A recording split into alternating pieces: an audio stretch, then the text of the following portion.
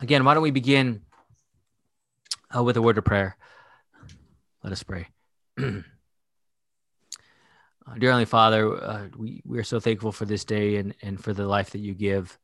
Lord, we know that as we live in these urgent times, that you have granted us faith to sustain through the day. Grant us your continued faith in the word, and grant us alertness as we continue to walk in your word, and just bless us this night as we study your word. As we very well know that you are everything to us in light of our nothingness, that you give us completion and fulfillment through the blood of your Son, sacrificed on the cross for our sins. Bless us in our proclamation and lead us, O Lord, always in the joy of the gospel that you have given to us. We pray all this in Jesus' name. Amen. Amen. All right. So last week we talked about Galatians. Oh, sorry. I need a cough drop. Galatians and bearing one another's burden. And as spiritual ones in verse 1 in chapter 6, we talk about how to restore a brother or someone who is caught up in transgressions, that we are called to do this in a spirit of gentleness, but also to keep watch on ourselves for our own pride and arrogance. Because after a while, I think a lot of times we can become self-righteous and prideful and arrogant, thinking that we are better spiritually than, well, other people. And again, that's all rooted in our works, isn't it? See, that's the thing. I think what defines the Judaizers and the false teachers is what? It's works. So their comparison, their measuring stick are works. And at the end of the day, if that's your measuring stick when you're dealing with people, what happens? You can become very arrogant if you're legalistic at heart. And that's why St. Paul says, keep watch on yourself, lest you too be tempted, right? All right. So why don't we begin with verse 3 to 5? If someone could read that for me. I got it. If anyone thinks he is something when he is nothing, he deceives himself. Each one should test his own actions, and he can take pride in himself without comparing himself to somebody else. For each one should carry his own load. Okay, so what is happening here? It says, for if anyone thinks he is something when he is nothing, he deceives himself. In light of bearing another's burden, in light of the spirit of gentleness to those who are caught up in transgression, what is St. Paul really saying here? Anyone? What do we say on Sunday a lot of times in 1 John? We always say, if we say we have no sin, we deceive ourselves and the truth is not in us, right? So in light of that similar context, I think a lot of times when we talk about bearing another's burden, if we start to think that we're something, then we're deceiving ourselves because we're actually nothing, right? And in light of the Galatians and the conflict with works, self-righteousness according to the law, we must ask ourselves, who are we in front of God? Who are we in front of God? Right? And in light of that, I think very well, it leads us to the blood of Christ that covers us. But if someone is thinking that he is something, basically by his works, then he is deceiving himself. Now, this is the great deception, friends, right? Even for the life of the Christian, is that we fail to see the doctrine of original sin, right? And we always talk about this. If someone thinks that they're 75% sinful, or that there was, when we're talking about original sin, we know that we were born into sin. A lot of, the temptation is to tell ourselves, well, I'm not so bad. I could overcome this. And soon enough, our works become our God in light of salvation, right? And this is, I think, the great struggle with the false teachers, in a sense of luring people into this mentality, thinking that they can save themselves by their own self-righteousness. And it manifests itself in this verse 3 when they realize, well, maybe I am something, right? Maybe I have done something to merit something more than my neighbor. And the fact is, that is not the case. Verse 4, let each one test his own work. Basically, look at the mirror, right? Look at the mirror. And then his reason to boast will be in himself alone and not in his neighbor. For each will have to bear his own load. That load is real, right? When we look at that mirror, why don't we like the mirror? Anyone? When we talk about the mirror of the law, why don't we like to see that? When someone comes to church and says, you know what? I just want to hear the good stuff. I don't want to hear about the elephant in the room, right? I don't want to hear about my sin. Now, why are people so apprehensive to go there? Anyone, any thoughts on that? It's uncomfortable. It's uncomfortable. It's uncomfortable. Why is it uncomfortable?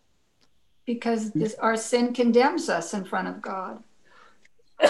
Yeah, I mean, the law of sin, or the law shows us our sin, and who likes to be presented with their own depravity? I don't know anyone who would revel in that, right? It's of great, it's our sin we're talking about here. So, when we talk about Pastor, yeah, just that mostly happens on Easter and Christmas for a lot of visitors that don't normally attend church. I remember Pastor Bob, he'd always have a sermon for them, especially, and he'd drive it home, on those holidays. So it was pretty cool. Yeah, and they need to hear it, right? I think that's the key. Yeah. They need to hear it, not in light of like a machete coming through, but really just, this is what we do. We teach the truth, right? So when we talk about bearing our own load, it's very beatitude-like, in a sense of blessed are those who are what? Who are meek, who are poor in spirit, right? Because when we talk about our own load, Dave and I and Cecily and Jeff and it's weird. I want to look at the screen, but then if I look at the screen, then I'm not looking at that screen. It's so confusing, right? Anyways, and Don, I got my selfie light on, it's like a ring, and I got 3 lights in here. I'm like in an interrogation room. But anyways, and I got my mic. So, we all know of the load that we carry in a sense of our sin. And it shows us our own poverty. It shows us our humility in a sense of we cannot bring anything to the table. Does that mean we don't love and serve our neighbor in the call? No, we do love and serve our neighbor. But when it comes to this arrogance that we're talking about here in this context, you look in the mirror and you see your own sin and say, wow, who am I to think that I'm better or more than something that I in fact really not, right? So, I think when we talk about looking at ourselves, what is the number one thing about churches that plagues a church other than false teaching? What's the number one thing that really causes division in the church? Any thoughts on that? Donuts. I know. We always need a certain amount of glaze and sugar and sprinkle. That's my favorite, rainbow sprinkle. Anyways, actually, I'm getting to the old-fashioned glazed a lot lately. Not too much, but anyways, it starts with a G, ends with a P. 8th commandment stuff, right? Gossip, right? And this is clearly how we fail to bear our own load, in a sense where we're always talking about other people. And the nature of gossip is to tear other people down so that we feel better about ourselves, ruin other people's character, so our character is propped up, right? And I think quickly we find ourselves with this, let each one test his own work. There's nothing to say, right? Because we know our own sin and we are humbled by the fact that we need Christ, that our even works cannot save us. So this is, I think, when we talk about this whole spiritual ones, spirit of gentleness, loving and serving and bearing another's burden, in light of the gospel, we're not there with self-righteousness, because we definitely know how or what they are going through. And therefore we have great compassion and mercy, just as Christ has compassion and mercy on us as he died on the cross for our sins. right? So this is, I think, very important in a sense of how we ought to love and serve and bear one another's burden. I think as a church, we definitely do that, but we continue to see this calling as one of great importance. Okay. Yes. Verse 6. And yes, verse 6 only. If someone could read that. Okay. Go ahead. Anyone who receives instruction in the word must share all good things with his instructor. All right. So teaching comes from the Greek word catechumenos. Catechumenos. Catechumenos, right? Catechumenos. That's right. Catechumenos, right? What does that sound like? Catechumenos. What does that sound like? Catechism? Yes. Teach, instruct, right? Catechism, catechumen, catechist, the one who teaches. So again, the one who is taught the word, not just any word, but the word of God, must share all good things with the one who teaches. Now, this goes down in the Old Testament too, right? Remember the Levitical line. I think we talked about this in Joshua, didn't we? I think we did. But that the Levitical line, the priestly line, they were to be taken care of by the people as they were there for them, serving them and praying for them, sacrifices for them. But also in the New Testament, that those who teach the word, that the laborer deserves their wages. Some context for you guys: Luke 10 verse 7, 1 Timothy 5:18. But that here we see St. Paul really aiming towards support for those who teach the word, right? And I think Faith Moorpark here, they always do a great job in that, and how important it is to continue to support those who are teaching not just any word, but the word of the gospel. False teachers are a different story. But when we teach the word, there we share all good things with those who teach, right? The word, right? Think about that, how important teaching the word is, right? That's why Bible study, I always say, is so important for everyone to come, because this is where the word is taught. Because we can find a lot of different words right out there, a lot of false teachers. Turn on the TV, watch some of those, and tell me what you think. See what you can find. And sometimes it might kind of cause you to put up a flag or two and say, wait, is that right? So anyways, but this teaching is very important. Verse 7 and 8. Someone could read that. I could do that. Do not be deceived. God is not mocked. For whatever one sows, that will he also reap. For the one who sows to his own flesh will from the flesh reap corruption. But the one who sows to the Spirit will from the Spirit reap eternal life. All right, good. So when we talk about this whole idea of giving, and, it's more than just giving. We can always kind of fly under the radar amongst us humans, right? We can slip by our neighbor, but God knows our heart. He knows our hearts. Now, what does God, what St. Paul in 2 Corinthians 9 talks about giving, right? But he talks about what kind of giving. He talks about a cheerful giver, right? Now, what is it about giving, you guys, that is so paradoxical?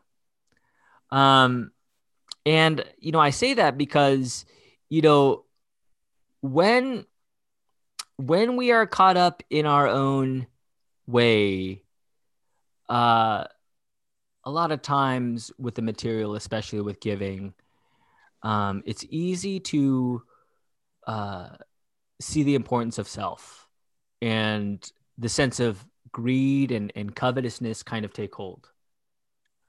Now, when we talk about cheerful giving is what, you guys? Anyone have a thought on that? Cheerful giving?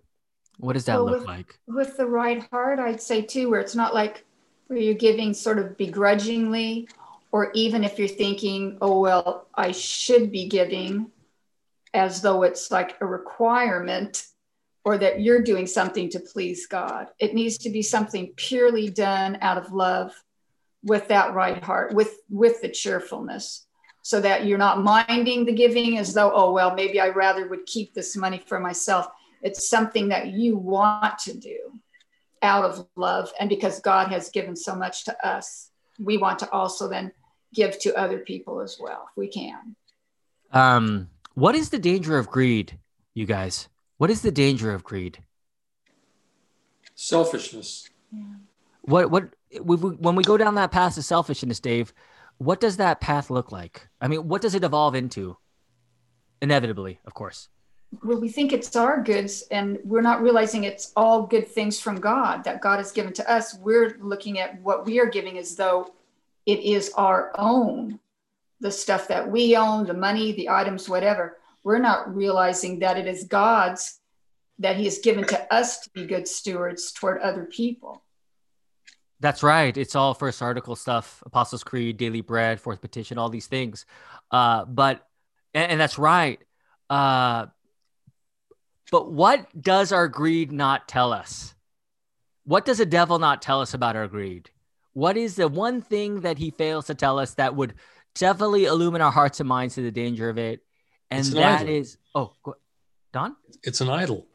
It's an idol that we are what by? We are bound by it. We are held captive to it, right? I think our flesh says, let me just have this for myself because this is mine.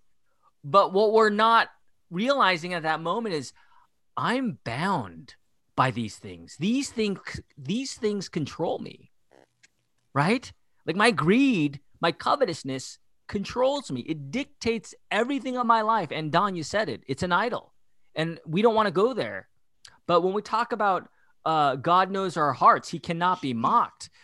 He very well knows our hearts. And again, on the flip side, it's like in that moment of greed, Cecily, as you talked about the begrudging giving, I used to do that too. When I was younger, my mother would say, yeah, how much you make? Give your offering. Let's do this by the book, right? And I'd be like, I was in college, barely squeaking by. And all right, Mom, let's go to church and give. And when I look back, of course, that's the wrong way of thinking, right? But what I fail to see is the joy of giving, knowing that I'm not held captive by it. Does that make sense?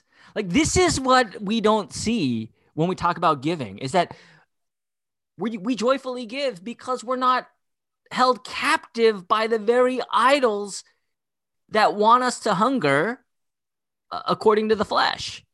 And how liberating that is, knowing that we joyfully give, that everything comes from God. And, well, everything, all blessings come from God, right? And what a great liberating thing that is to give. And, in our sinful nature, I know it's easy to fall short in this. But again, as we see right there in verse 8 and 9, or verse 8, this is the life of the Christian. This is that life of sanctification. We're not just, Jesus died for me and I'm just going to sit here like a rock. No, we continue on in the life by the Holy Spirit as he guides us to love and serve and do well with what God has given to us in the means to provide for those around us. And that is where we find the joy of giving, right? So the flesh reaps corruption and the spirit reaps eternal life. Right. And this is not by your own work. Let's just be clear on that. But simply through the work of the Holy Spirit, we talk about Galatians 5:22, right? And 23 about the fruits of the Spirit. There we proceed in Christ by the leading of the Holy Spirit. Carrie's back home from church. But this is how we proceed. So there is a danger. Greed can do what to us? It can destroy us, right? It can destroy us. Now, again, yeah, I guess I won't belabor the point there. I could talk totally more about this, but yes, we are called by the Spirit of truth, the fruits of the Spirit there in Galatians 5:22. We see the cautionary tale of corruption in Galatians 5:19 with the sins of the flesh. If you turn back to it, even laziness, indifference, apathy, sexual immorality, all these things, they will reap corruption. So, there is something to the Christian life as we live it according to the third use of the law, God's word. Is that pretty clear? Any thoughts on that? Isn't greed like the polar opposite of what God is? God actually gives constantly with blessings and stuff, aside from one thing when he taketh away. Just to not police us, but we're his children. He disciplines us. Yeah. But yeah, God is not, greed is definitely a sinful, it's sinful of man, right? And greed covets. God doesn't, in a sense, have that greed as we do, right? But definitely he is of grace. He is of gift. He is of giving. He is of love, and he continues to give to us in all ways. So, yeah. Verse 9 and 10, if someone could read that, verse 9 and 10. I can. And let us not grow weary of doing good, for in due season we will reap if we do not give up. So then, as we have opportunity, let us do good to everyone, and especially to those who are of the household of faith. So how do we read this in light of the Galatians? How do we read this verse 9 and 10? How should we view it? How should we view this text? Now, how can we view this text? One way is that law of Moses and how works can save us, right? Another way, and this is the way for us, is that, yeah, this is the life of faith. It's not to prove anything. It's not to earn anything, but simply this is our opportunity to love and serve and do good for everyone around us in our call as Christians, right? And this is our call. It says, St. Paul says, let us not grow weary. That is, stand firm in the faith. And that's interesting when we talk about the household of faith. It says right there, so then as we have the opportunity, let us do good to everyone, especially to those who are of the household of faith. Now, what do you think that means right there? Any thoughts on that? People of the church? Yeah, people of the church, yeah. Yeah. Look to see what their needs are too, even before you look beyond that. Yeah. When I say, if I say the church is a country club, what would that look like to you guys if the church was a country club? Is it the Elks or the Moose? Just kidding. It would be elitist. If it was a country club, it would be kind of an elite group. Some can join and some can't. Yeah, upper crust. Yeah, maybe. some can join and others can't. We would have a better lawn. What did you say, Don? A better lawn. A better lawn. That's the truth. Okay. That's not where I was going. I wasn't expecting that out of Don. But you know what? I guess, and the elitist thing that definitely is an element. But I think when I say country club, I'm saying you're a member. You get to go to the golf course to play golf, and then you go home. And there's no sense. It's more of an institution, right? Rather than what? A family. Family. Yeah, as Christians, we're family, and family takes care of family members. Yeah. And in this day and age, is family, I mean, the idea of family has broken down as the generations gone by, not only within the church, but just in individual families, right? So it's an understanding that kind of is becoming blurry as the years pass for generations and generations. And when we say church family, I always tell my kids, if I ever become a pastor where I walk down the street and I don't even know that person who goes to my church, who's a member at my church, I should be greatly alarmed, right? Because I would tell my kid, like, our church family, we're a tight-knit group where we know each other, we visit one another, and we care for one another as I care for souls as a pastor. And, it's just a reminder to me that we are a church family. We're a family. We're just not a group of people that get together. No, we're a family. There's something about that, I think, that we at Faith Moorpark continue to strive to be, because that family is united in Christ. And what a great joy it is when new members come to join that family and to be a part of faith. And we see it. We see it slowly but surely, people coming to the faith, to Faith Lutheran Church in Moorpark. What a great joy it is to see. But we are a family, and that's always my goal, right? In the individualistic society that we live in, is that we care for one another as a family. And that's what we're called to do, right? Never grow weary. This is our call. Yes, there are dangers there that face us, like indifference and complacency and isolation. But when we talk about the fruit of the Spirit, the joy of the gospel, giving, serving, living sacrificially, these are all parts of how the Holy Spirit leads us in this life. So, and that, how does he lead us? By the word and sacrament, right? Being in the word, receiving the gifts, right? And the joy of the forgiveness of sins given where God promises to be. And there we continue in the life of faith. So this is what St. Paul is teaching them. And now we embark on the final warning and benediction, right? The final warning. I love that in my Lutheran Study Bible. The final warning and benediction. Why don't we read verses 11 to 13, if someone could do that for me? Okay. See what large letters I use as I write to you with my own hand. Those who want to make a good impression outwardly are trying to compel you to be circumcised. The only reason they do this is to avoid being persecuted for the cross of Christ. Not even those who are circumcised obey the law, yet they want you to be circumcised, that they may boast about your flesh. All right, so this is the final warning. Now, this is his lasting words, large letters, point of emphasis, right?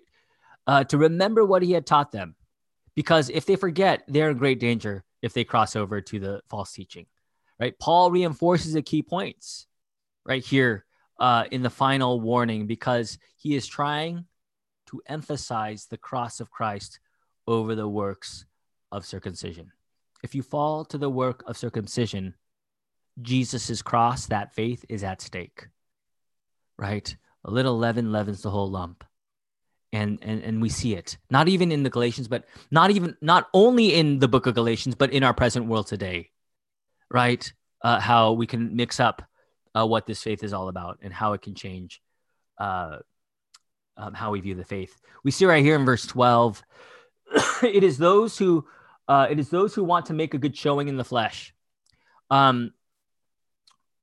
What is that good showing in the flesh? In their culture, it was all about appearances. Honor over shame, righteousness over unrighteousness, outward over inward. It was that polish that they were showing unto man how righteous they were, boasting in their works. Now, what does that do in light of our faith? Remember, verse 3, if anyone thinks he is something when he is nothing, he deceives himself. The showing of the flesh is simply the showing of the flesh, right? It doesn't merit anything in front of God, but rather for the fleshly man, the circumcision party, the Judaizers, who would force you to be circumcised, and only in order that they may not be persecuted for the cross of Christ. Why were the Judaizers, these false teachers, why were they not persecuted? Who are the persecuted ones? The ones that preach what? The law? The Jews were the persecutors. Yeah, and who are the ones that are persecuted? those that preach Christ. Everything else, you see it in the world today. Isn't it obvious? Isn't it? Who is being persecuted in the world today? Christians are. Jews are too. Christians True. and Jews. But I think when we talk about the cross of Christ and how this cross is foolish to many, right? This is the crux, as St. Paul is showing us, that when you are not preaching the truth, you will not be persecuted, right? In a sense of when we talk about salvation and the cross of Christ, Galatians, he was greatly persecuted, right? And many were persecuted for that. But those who are circumcised, verse 13, do not themselves keep the law, but they desire to have you circumcised so that they may boast in your flesh. See, that's the thing about false teaching is that, they don't even keep the law themselves. They're not perfect, right? It's like we see it earlier in verse 5. For each will have to bear his own load. That's the thing about self-righteousness, right? That we actually have a false image of ourselves, thinking that we are something when we're actually nothing. And this is to the point where this false teaching, they want to boast in circumcising others so that they can boast in their flesh. Now you see how pervasive or how dangerous this false teaching is, that they believe that they can even boast when they bring other people to circumcision, right? But for St. Paul, this was not his boast. This was not his boast. If someone could read verse 14 to 16 for me, 14 to 16.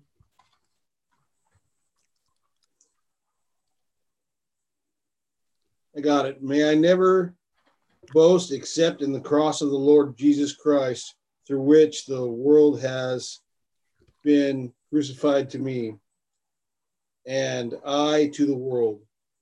Neither circumcision nor uncircumcision means anything. What counts is a new creation, period. 16, sorry. Peace and mercy to all who follow the rule, even to the Israel of God. All right. So we see St. Paul boasting in Christ, right? In the cross of our Lord and Savior, Jesus Christ. Now, when we talk about boast, you guys, it's by grace that we are saved through faith, right? Not by works, so that no one can boast. Now, when we see the mirror of the law, we know that there is no boast in a sense of what we bring to the table, and our boast is only Christ. Now, for the false teachers, their boast was their works, because they think that they could actually bring something to the table to validate themselves before God. Now, simply put, when we talk about boasting, from the world's perspective, it's what? It's pride. It's self-reliance. That is a sin. Well, it's look what I've done, right? Yeah. I have a question. Who in the world made circumcision like a thing, to be good or worthy to God? That's it was an Old Testament. Weird. I know, but who? I mean, they had make them take their robe off to show if they were circumcised back then? I don't understand. Oh yeah, you mean to prove it? Is that what you mean? Well, I'm. Well, if you were Jewish, Jewish, it was done. So Okay. Eighth day. I know. Yeah. But If you were why was that Jewish, so important to be entered into God's grace? Well, again, it was biblical. But where? But Old Testament. Sheldon's asking though, where did it start? Like within the Old Testament, where did we first hear about that being? Is it in the Bible or is it unknown? No, it's in the Bible, and we see on the 8th day, this was the seal. This was the seal of the covenant that they were children of God, and this was happening in the Old Testament. But when Christ came and fulfilled all things, this is the divide: is that Christ died and he rose for us, It is finished and accomplished. But yet the Judaizers were saying, no, we still need the works of the law in a sense of following the law of Moses. We still need circumcision to save us. And that was the divide, right? When Christ came to fulfill all things. I guess my question is why did somebody who made this up think that it would please God to be circumcised?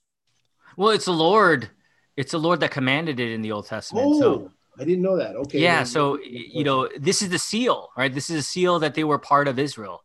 Okay. They are set apart from all other peoples. Yeah. Right. Yeah. So I didn't know that. So cool. This is why I go to Bible study.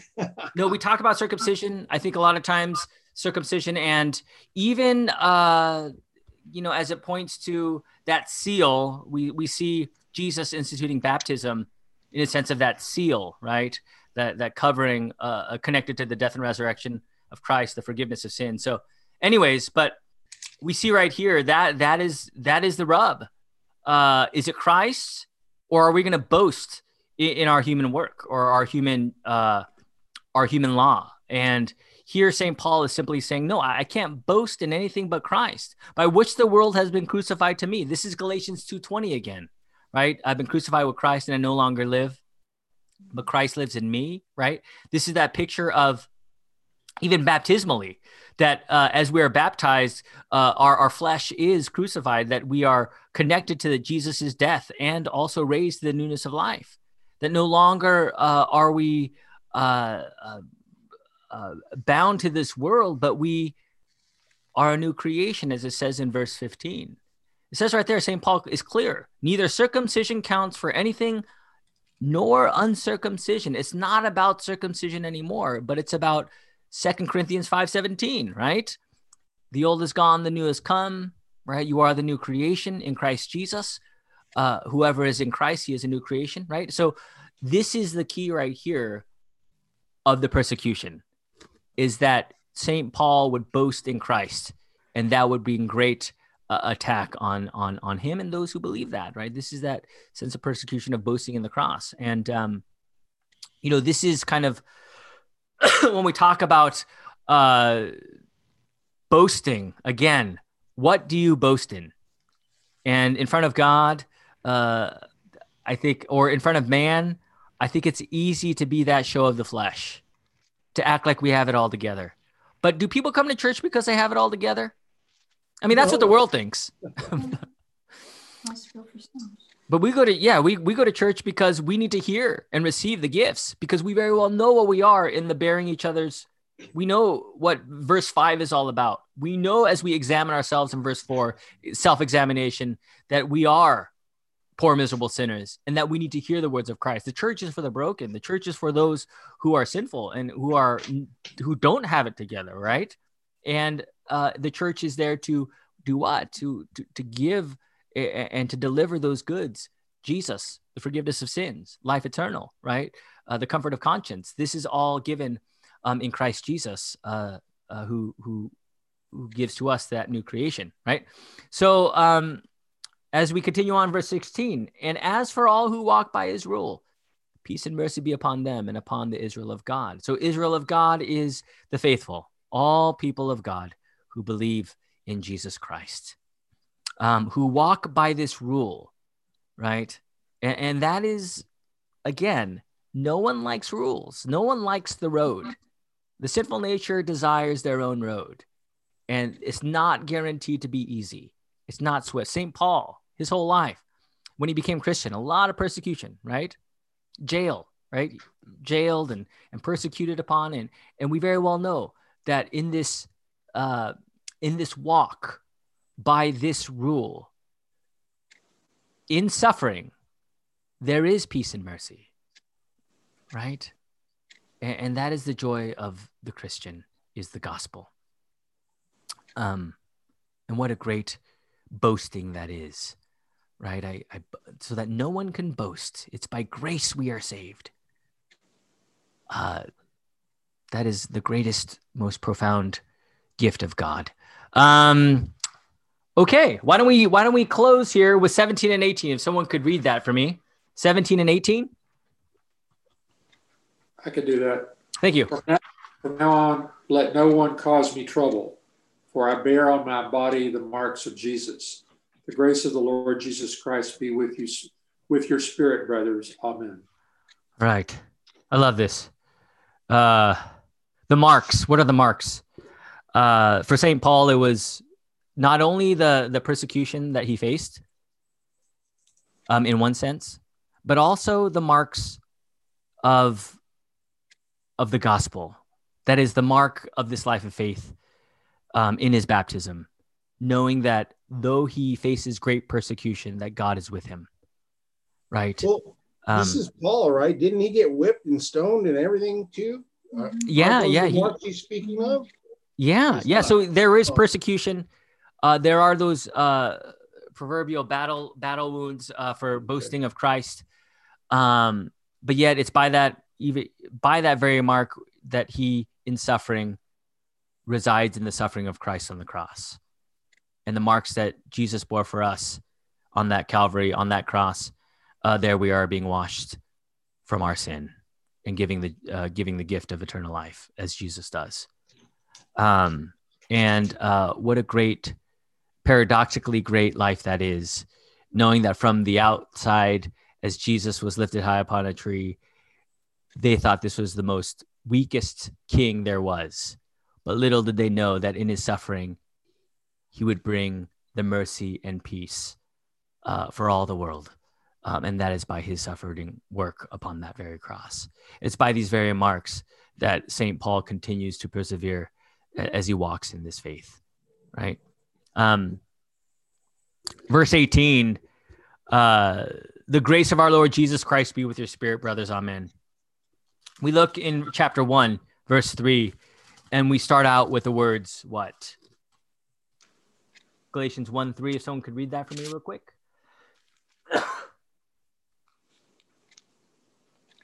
Grace to you and peace from God our Father and the Lord Jesus Christ. All right. So, every sermon, I always start out with what? Grace, mercy, and peace, right? Mm-hmm. Now, we say that at the beginning of Galatians. We see that at the end of Galatians. And why is that important? Why is that significant, you think, with how those words bookend this book? Why is that so important in light of the context of this book? The grace of our Lord Jesus Christ. Why is as they bookend this book, why is that so important in the context of what the Galatians were facing? Any thoughts? Is it because it gives you comfort at the beginning and the end, or? Sure. No, that's good. Okay. Comfort in the midst of what? Everything you're about to hear. Yeah. The dissension that was being brought about by the Judaizers. Yeah. That when we talk about grace, this is the undeserved gift. It's a gift, right? So it's not by our own merits. It's not by our own circumcision. It's not by the works of the law. It's not by what we bring to the table or of our own self-righteousness or a polished look or proving to God how good we are. No, this is grace. Mary Woodleaf and I were talking about this in the morning and how profound the grace of God is. When you look in the mirror and you see what you're facing and you dwell upon the grace of God, that is the most comforting and joyful, what's the word? What a blessing it is to know this is the God of grace that we believe in, right? This book ends this book because in the light of all that they were facing with the Judaizers, as Dave was saying, it's only by grace that they were saved. And grace takes us out of the picture. Grace makes God the one who does the activity, and we are the mere recipients of that. And that's the key to this book, is the grace of God through all the false teaching that was teaching otherwise. Actually, the opposite, right? That they were to do something to be saved. And St. Paul says right here, the grace of our Lord Jesus Christ. When we say grace, mercy, and peace, I don't want to belabor this. I know it's getting late, but every time you hear that, grace, mercy, and peace, why do we say these words? Why do we say them? Because Jesus has saved us from our sin. that he does all the work and our faith is in him. And that is what a great joy it is to say those very words, grace, mercy, and peace, because without Christ, there is no grace, mercy, and peace. His work to us as we're dead sinners being made alive in Christ Jesus. Without him and his gift of the gospel coming to us, word made flesh, as we are in Advent, right? As we're celebrating the King coming to us. Without his work, there would be no salutation or greeting of this kind, right? So it is definitely a moment of thanksgiving every time you hear it. And what do we say at the end? Grace, mercy, and peace from God our Father and our Lord and Savior, Jesus Christ. And what do we say at the end? We say, Amen, right? Just like we say it here, Amen. What does Amen mean? May it be so. Yeah, it is true. May it We be say it so. twice, right? This is certainly true. Amen, amen. As Jesus says in his Gospels, truly, truly, right? It's the truth. So what we talk about when we say grace, mercy, and peace, it's the truth. Amen. Like, because he is the truth, he has set us free, right? And how glorious and great this is to be a believer in the gospel, knowing that this is the work of Christ for us. And this is what that book is bookended by, the grace of God. And I say this so important, emphatically, because when you dwell upon the grace of God, really what that grace means to us and how God is doing all the actions.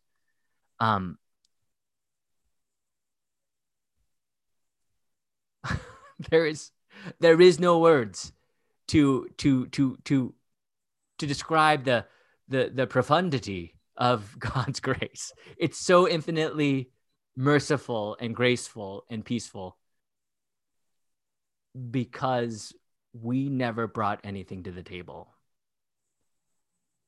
And that's an amen by the grace of God. And that's why this gospel is so important, right? It's not 95 and 5% us, right? It's not even 99, 1% us. It's all gospel, the good news that God has died and rose for sinners. And this is the message of St. Paul. So have that clear on your hearts and minds, the grace of our Lord Jesus Christ, because how easy we can be swayed. Galatians proves that to us, and how dangerous it can be if we fall to false teaching.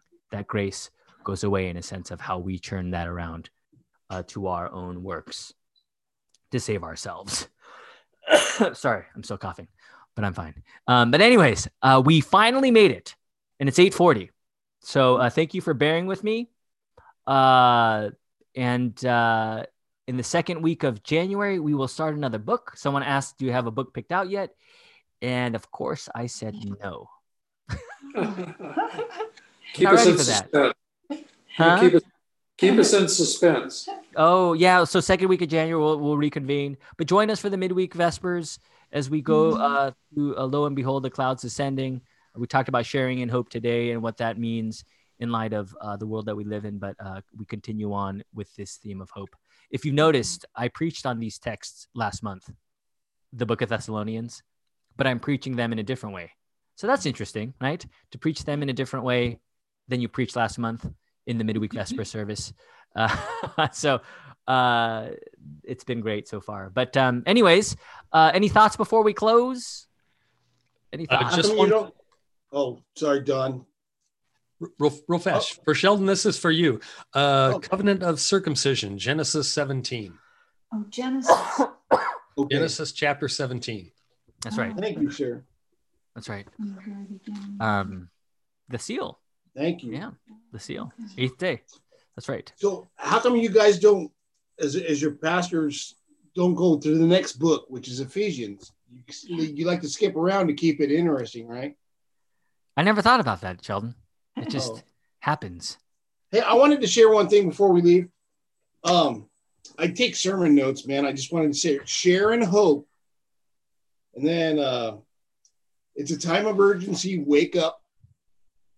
And then, yes, it's the 2-minute drill, but we know the outcome in faith. The greatest gift of all is Jesus Christ.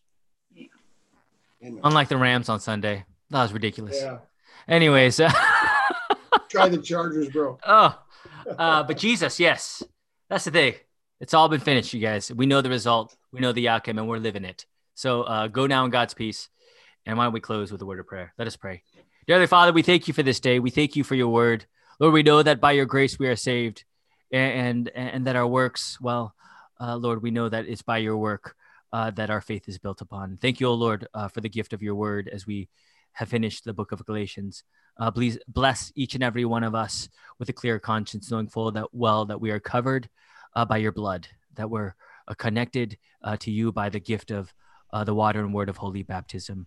Lord, bless our hearts and minds as we continue to walk in this Advent season, as we prepare our hearts with repentance, as we prepare in your word, and as we dwell upon the reason why you would come to this world for us. We thank you, O Lord, for your grace. Bless us this night. We pray all this in Jesus' name. Amen. Amen. Amen.